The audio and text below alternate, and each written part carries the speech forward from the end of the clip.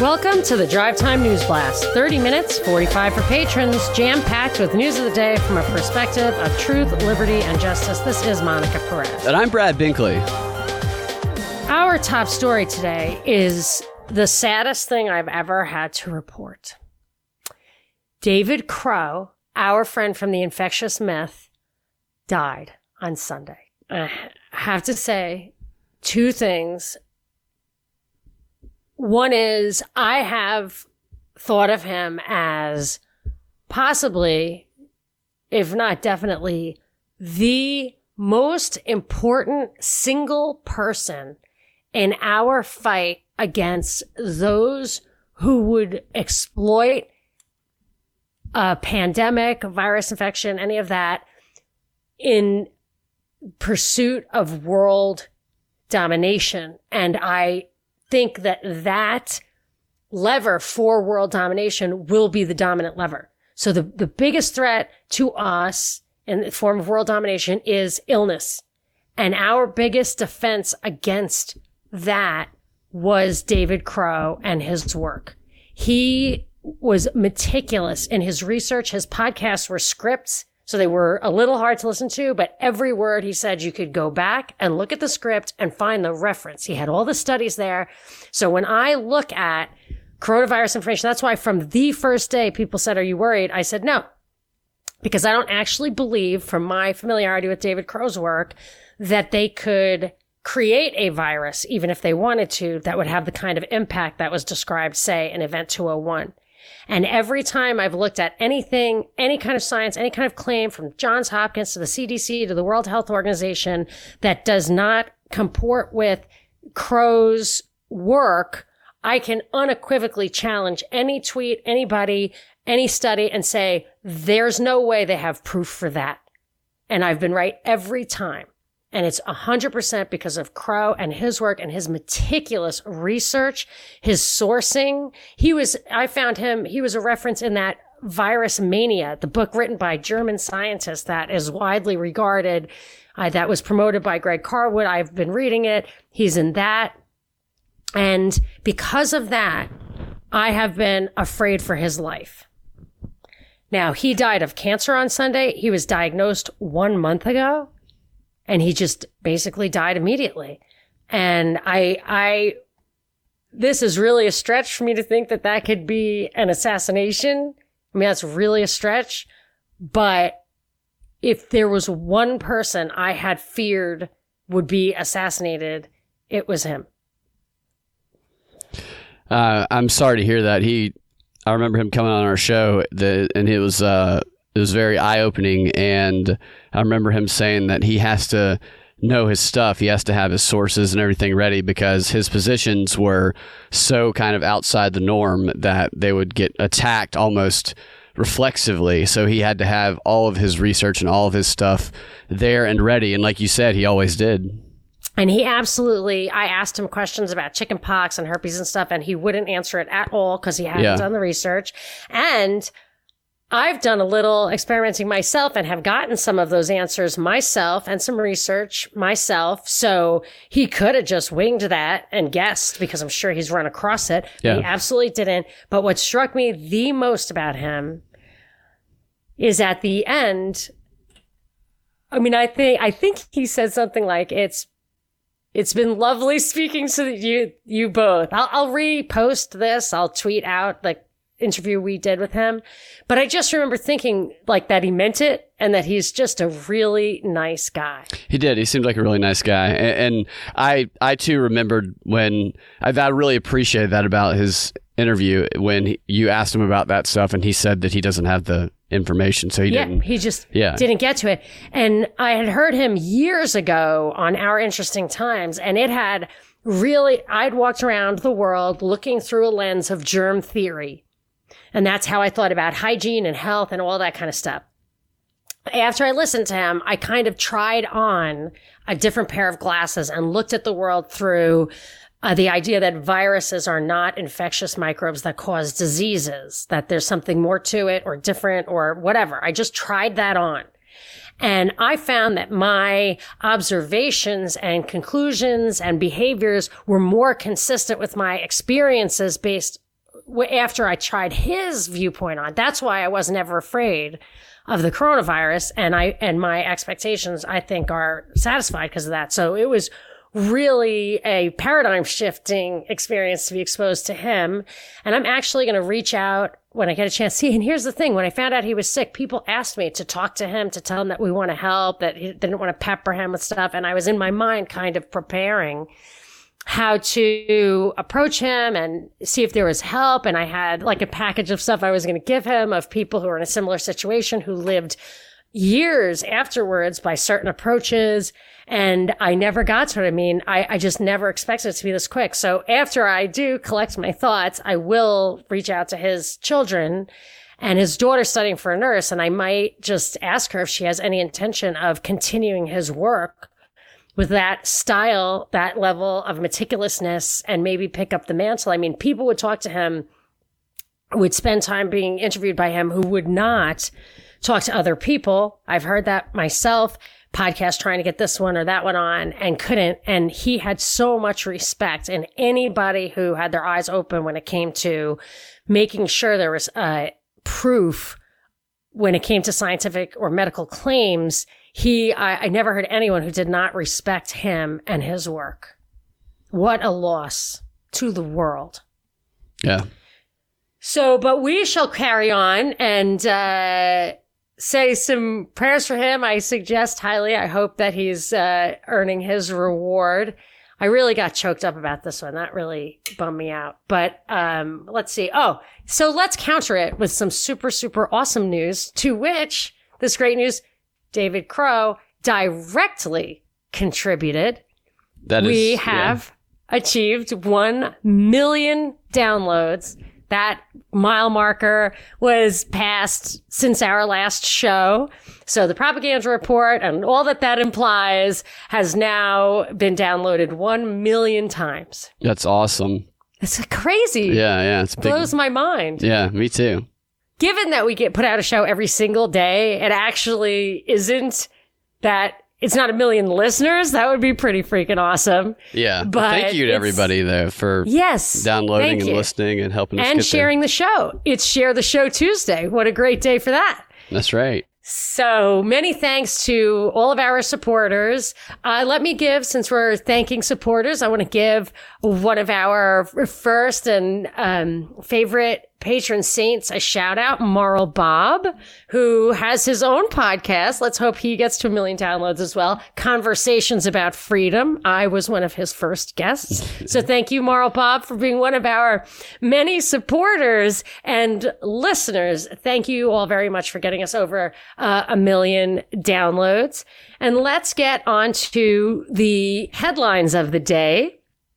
Our first, I think I can say from my point of view that my first story is that California, where I have relocated to, is now back in lockdown, and I failed to get my boys haircuts. And I'm just super bummed. It's affecting me personally. They shut down the barbershops and they're not going back to school in September. So what was it? 8 weeks or so that they were open? The barbershops? I guess. I mean, and I'm pretty good at this stuff. I've been ahead of it every step of the way, and I knew it, and I thought of that. I was like, I gotta go to the dentist. I gotta get the haircuts. I need to get a facial. So what is the order that they went to? Is it everything shut down again in California? I never care about the details because I just shut down. I'm not that much of an outward person. I'm an indoor kind of mom. So I like to go for my walks and everything. I think, and this whole time we've been allowed to have takeout and Postmates and stuff, which is insanely expensive. I never do it. We really just cook at home. But they have, I think maybe the restaurants are allowed to have outdoor dining still, but definitely not indoor. Schools closed, lawns closed. I mean, I don't know about the beaches for the summer. It's so crazy. Yeah, it looks like they shut down bars and indoor dining. Okay. And definitely salons and haircuts. Yes, definitely those as well. So they're not really talking about deaths. I just read in the Wall Street Journal, deaths are up 10% from last week or from 2 weeks ago. But for me, that could have been an all-time low. I didn't have a ton of time to do all the research, but I did do quite a bit of research we can get into, but why don't you let me take a breath and what do you have on the Rona? Just to follow up on what they shut down, they're shutting down the wineries, the movie theaters, family entertainment, zoos, museums, card rooms, bars, brew pubs, places of worship. Yes, that was it. I got to Mass and now I can't go to Mass anymore. Yeah. And I didn't get communion because my freaking gluten-free wafers that I ordered were not Catholic approved. So I'm really up against it here. Yeah. So they shut everything back down. I can't remember who shut down first to begin with. I don't know if it was California. Definitely California. I think Riverside County, where I happened to be at that moment, that's right. Yeah, was the first to go mandatory mask. So I wonder if that's going to be, if we're going to see another wave across the country like first time, because the big city signaling it. Is New York going to do it again too? I know that with the schools, we are seeing that a lot of schools across the country, and even in Atlanta as well, have decided that they're not going to open up in person. They're going to open up virtually. And there's other schools in more suburban areas that are saying that they are going to open up in person. So I think we might be seeing kind of another national test of what happens when you open up the schools in person versus what happens when you keep them virtual, kind of like we saw the shutdown versus not shutdown the first time all of this happened. This is going to be so devastating for this generation, this entire generation of children, just like a war where what not going to school does two flip sides of the same coin.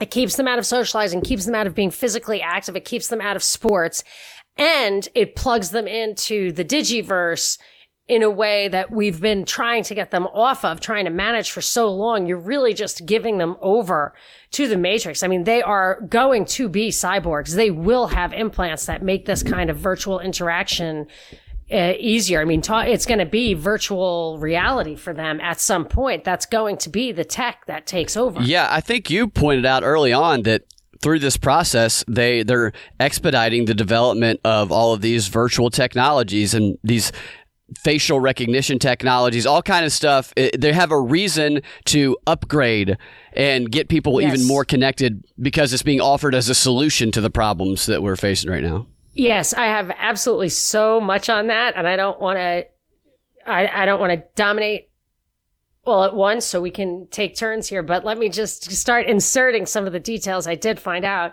I looked at. This is regarding trying to get the stats on the positive rate. So yesterday I told you that Birx said we went from 1,000 tests a day to 500,000 tests a day in less than 3 months. So that's a 50,000% increase in testing. So there you have just a staggering number. It'd be very hard to pull out the stats on what's positive, what's not. They're saying that they're having flat to increasing positive rate, which means that it's not that all of the increases in cases is not just a function of increased testing. And I actually mentioned that to somebody, and I realized that by saying that I thought a lot of it was increased testing, I was signaling that I was a Trump supporter, and that fact was then discounted. But Dean sent me an article, tweeted at me an article. I almost feel like he's a researcher for us. He really does find a lot of great stuff. He really curates it for us. He doesn't bombard. So that Fox, I guess it was Fox, reported that some places in Florida were reporting, numerous places in Florida reporting 100% positivity rates, and that was going into official data. So 100%. 100%. And it was wrong, that it was really like 6, 7, 8, 9%. But anyone who's gotten a 0 on a test in a semester at school, it's hard, knows that putting one into an average, if you put something that's completely out of whack, if you're going for 100 and you factor in a 0, or you're going for a 0 and you factor in 100, you're going to have it's going to certainly easily could have a 1% increase in the, a mistake. An error of 1%, 1 percentage point in the actual stats. So like our California stats are not, if they say the positivity rate is up by less than 1%, if they have any of that kind of false reporting, which is also prevalent in the small business bailout stuff, the PPP, like what loans are getting. I've seen that small business owners have said, I got $100,000 and I looked at the federal record and it says I got 4 million. Like, why are they saying that? Yeah, like there's numerous errors like that. So the stats, they're not, the guy who's compiling the stats, crunching the numbers isn't falsifying them, but the data, it's garbage in, garbage out. So why is that happening? Where is that coming from? How is it being tolerated? It's like those weird body cam errors, if your initial data is wrong, then all this other stuff is meaningless. And I did want to say that the death rate, so the provisional death count at the CDC, I keep track of that, the total deaths of the year versus basically what it looked like last year from some pretty good data I could get. Couldn't get the actual, I think I basically got the average. It was like 8,000 to 8,500 is your deaths a day in 2019.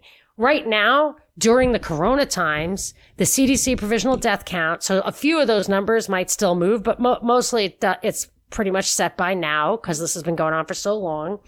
8,181 deaths per day over the entire corona time. So to me, that actually might be below the 2019 daily death count of all causes. So because they're mischaracterizing the deaths, you can't really look at COVID deaths, doesn't mean anything. But if you look at deaths from all causes, a pandemic would mean there was an increase in overall death, or what does it, or it means nothing. Right. And there is not an increase in overall death. And the way that they explain that out, the way that they've been explaining that out is they say, well, the reason we know that there are far more deaths is because 4 times as many people in New York City or wherever have died in their homes who have not been reported as the COVID death yet. So they're presuming these all to be COVID and not to be other reasons, like people aren't going to the hospital because of all the, they don't do elective surgeries. But that's why you have to look at the overall death, because that other stuff, not getting elective surgeries, but also not going in when you're having a heart pain, those things could easily net each other out. Yeah. And over time, they will. Yeah. Over time, they will. So you should actually expect the death rate to go up later in the year if that's what's happening. If there's a temporary suppression of other deaths because of the lockdown, that's not immortality. That's just, you're not getting the elective surgery where you're 50-50. You're just going to die. Right. And they're presuming, they're trying to tell people that those are definitely COVID deaths that have not been counted yet. So that's their claim, is that they've got to count them. Okay, but all right. But I mean, year over year, I suspect that all deaths. So no, I agree with you. I'm just saying how they are justifying this to the public. Like you said, people presume that you were a Trump supporter when you said that. Right. So that's how they basically make pieces of information irrelevant in the other side's mind, is they give them these rationalizations and justifications that don't make any sense, but it is enough to satisfy that need in their mind. So when people are like, oh, well, the deaths are the same, but they go, no, it's okay because all these deaths happen in homes and we know those are COVID deaths, so you don't have to worry. So people go, oh, I see. All right, after the break, I want to tell you why I think that there's going to be another change in the way they calculate data that's going to spike the number again. All right. Hey, what's up, guys? With the world as crazy and unpredictable as it currently is, the time to start living a truly sustainable lifestyle, a lifestyle of rugged independence, is right now. And Neighbors Feed and Seed has everything you need to help you do just that. Small engine repair, garden supplies, vegetable plants, bird feed, chicken feed, premium pet food. Neighbors has it all. And right now, they want to give Propaganda Report listeners an opportunity to try one of their new products, Southern Nights CBD oil, at a 20% discount. So go to neighborsfeedandseed.com or visit the store in person if you live in the Smyrna area and use the promo code PROPREPORT, that's one word, all caps, PROPREPORT, and you'll get 20% off of your CBD oil purchase. Look, I've said it before, and I'll say it again. Neighbors Feed and Seed is a fantastic business ran by friendly, knowledgeable, liberty-minded people who bend over backwards to help their customers in any way that they can. Check it out. I promise you, you're gonna love it. The correction on the coupon code is PROP, P-R-O-P, all caps, for the 20% off the CBD oil, and PROP Report, no spaces, all caps, for 10% off the starter seed pack, and that Neighbors has started a farmer's market on Saturdays, 10 a.m. to 4 p.m. It is called the Neighbors Community Market, so check it out. Should be a lot of fun. So I want to tell you what I think the next kind of change in data analysis is going to be that will increase the testing number. So I have said, I was speculating on air and online that one of the flaws in the PCR test, because it is just a fragment of DNA that's being amplified, could be that fragment is a fragment that is common to more than one coronavirus, common among coronavirus or whatever, so that you could get false positives for COVID-19 simply because a previous cold you had has a fragment still floating around in your body. And I actually saw on LouRockwell.com, it was an article called Lies, Damn Lies, and Statistics, especially COVID statistics was, I think, the title. And there was a high-ranking expert, a medical expert, saying that exact thing, that you can get false positives because there's this other COVID running around in you, or coronavirus in you. So I went back to find that guy's name, and the article was removed. So that's gone. Wow. And then it occurred to me that another thing that could be even more inaccurate would be antibody testing. Because from what I understand about the immune system, if you get an inoculation, your immunity applies only to the specific gene, with the specific microbe that you were inoculated against. If you get the innate immunity? Whatever. If you develop an immunity from being exposed to it in the environment or actually having the illness, you get related immunities. So you can get immune to all kind of related illnesses. And since the coronavirus is 1/3 of all colds, so winter colds are coronavirus and summer colds are rhinovirus, basically. Looks like to me, at least there's a correlation there. I tweeted a great article that shows a lot of good stats just yesterday. So the antibody tests, I would suspect, and my guess is I'll find a confirmation of this, which will disappear, that the antibody test would be even more inaccurate because they will probably cover absolutely you could actually have a 100% positivity rate for an antibody test if it applies to a host of coronavirus, because if you've had 3 colds, you've probably had 1 coronavirus. Yeah, a story related to that.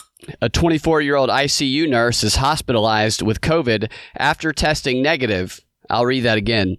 A 24-year-old ICU nurse is hospitalized with COVID-19 after testing negative for COVID-19. So how do you know that she has COVID-19? How do you know? She had a rapid antibody test, tested negative. She had a viral test, also tested negative. However, because she had been exhausted, mind you, she had worked 3 straight full day shifts, probably 15 hours a day if I had to guess, if she was working emergency room. So she was exhausted and her body was aching, which that was probably contributed because she was working so many days in a row. But the doctor, because she was so exhausted, asked her to go in for a CT scan. Mm-hmm. And between the CT scan results that they say indicated the virus, the CT scan results on her, it was on her lungs, and other lab results, she was told that the doctor said he was certain that she had COVID-19 even though the swab test had come back negative. So this is absolutely circular, and it goes exactly to another article I had, or an article I came across and was tweeting with people about since yesterday, which is that it said something like, was it 40%, whatever, some percentage of asymptomatic COVID people, so people who are not sick but test positive, have lung damage. So my immediate question was, what is the mechanism by which their lungs could be damaged if they don't have any symptoms? Right? Yeah. So you have lung scarring or lung damage because you had this condition in there. And then somebody tweeted at me, well, I don't know, it was very convoluted. I'm not even going to rethink that. But so I always say, whenever I see anything like this, we need a double-blind study with a control. So that means the doctor and the patient, both of them have to not know what category they are in this study. And there has to be a study of people who are not identified as sick. So you just take the general population, and if you CAT scan or X-ray or whatever, the general population, how many of those people would have lung damage? And then you take people who tested positive, and you do that, and how many of those, what percentage without symptoms, and test how many of those people have lung damage. And you'd also probably take people who do have symptoms and see how many of those have.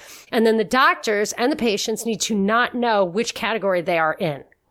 And that is the only way that science actually works. So when people tweet this stuff at me and I ask them if there's a study like that, I'm like fucking with them because I know there's no study like that. But they have to admit that's what science is. Anyone who's in 5th grade knows that.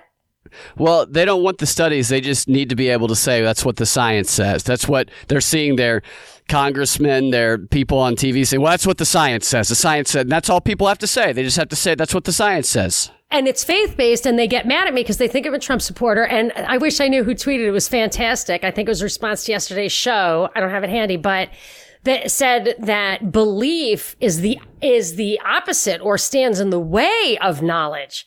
That was so brilliant. So it's true, obviously true. So these people are yelling at me for asking for the science because I don't believe, because I'm some kind of Republican, are actually not only standing in the way of their own knowledge, they're trying to stand in the way of my knowledge. Yeah, belief isn't hand in hand with knowledge. It's actually uncorrelated and a barrier to knowledge. Absolutely. It's a religion. It's becoming and has become a religion, and facts get in the way of that religion. We even saw some of that in that training that we played during the brainwashing episode.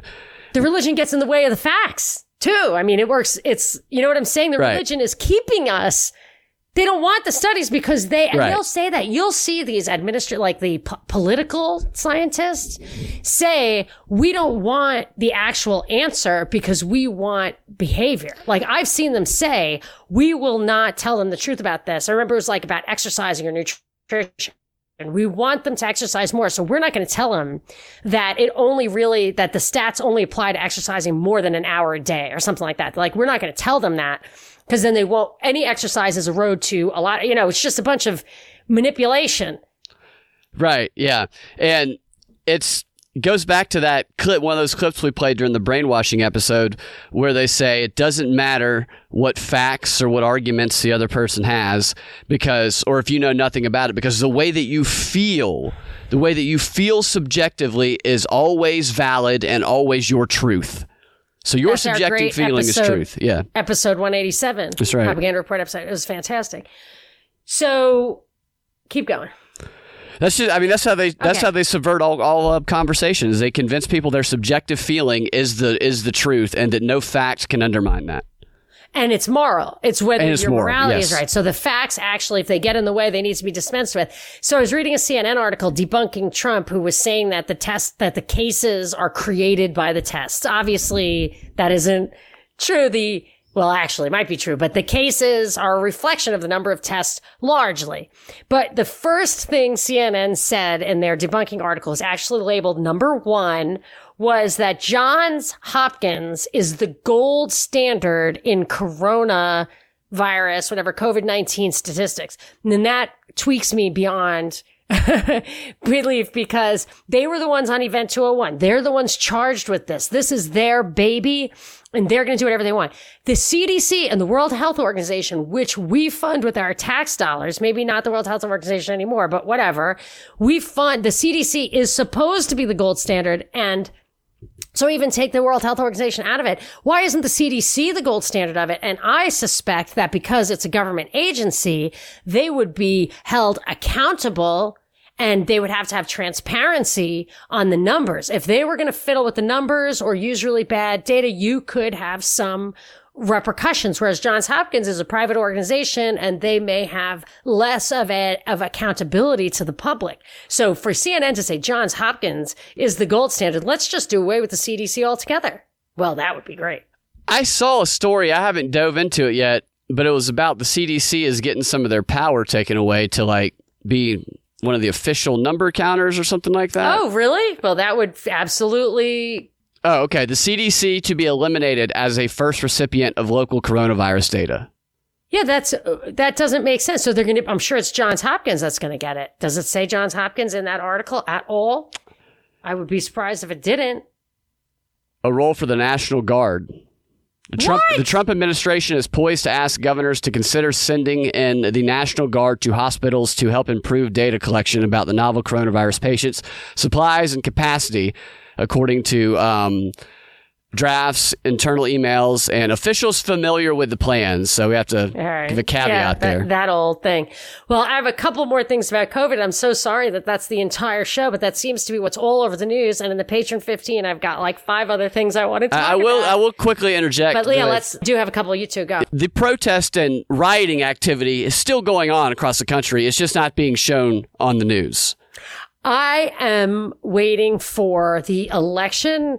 I feel like if, I know we've talked about this kind of theoretically anticipated, whatever, just for a moment, imagine that Trump wins in November. Think of the burn it to the ground, especially if he stands in the way with stimulus like the checks people are getting. I have so much to say about the economic thing. Hopefully we'll get to it in the Patreon 15.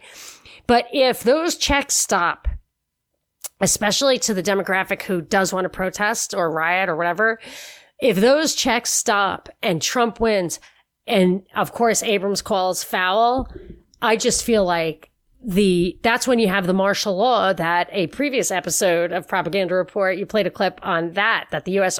Army College, I think it was actually planning for. Election 2020 martial law. I would say that's where the COVID, the protests, and the election all come together. And I think this is something that I've speculated for a little while now. That's where Stacey Abrams can step in as that official leader of the resistance nationwide, the on the ground resistance. That's still my gut, that this thing with Trump, I mean, the polls, I was completely fooled. I totally thought Hillary was going to win last time.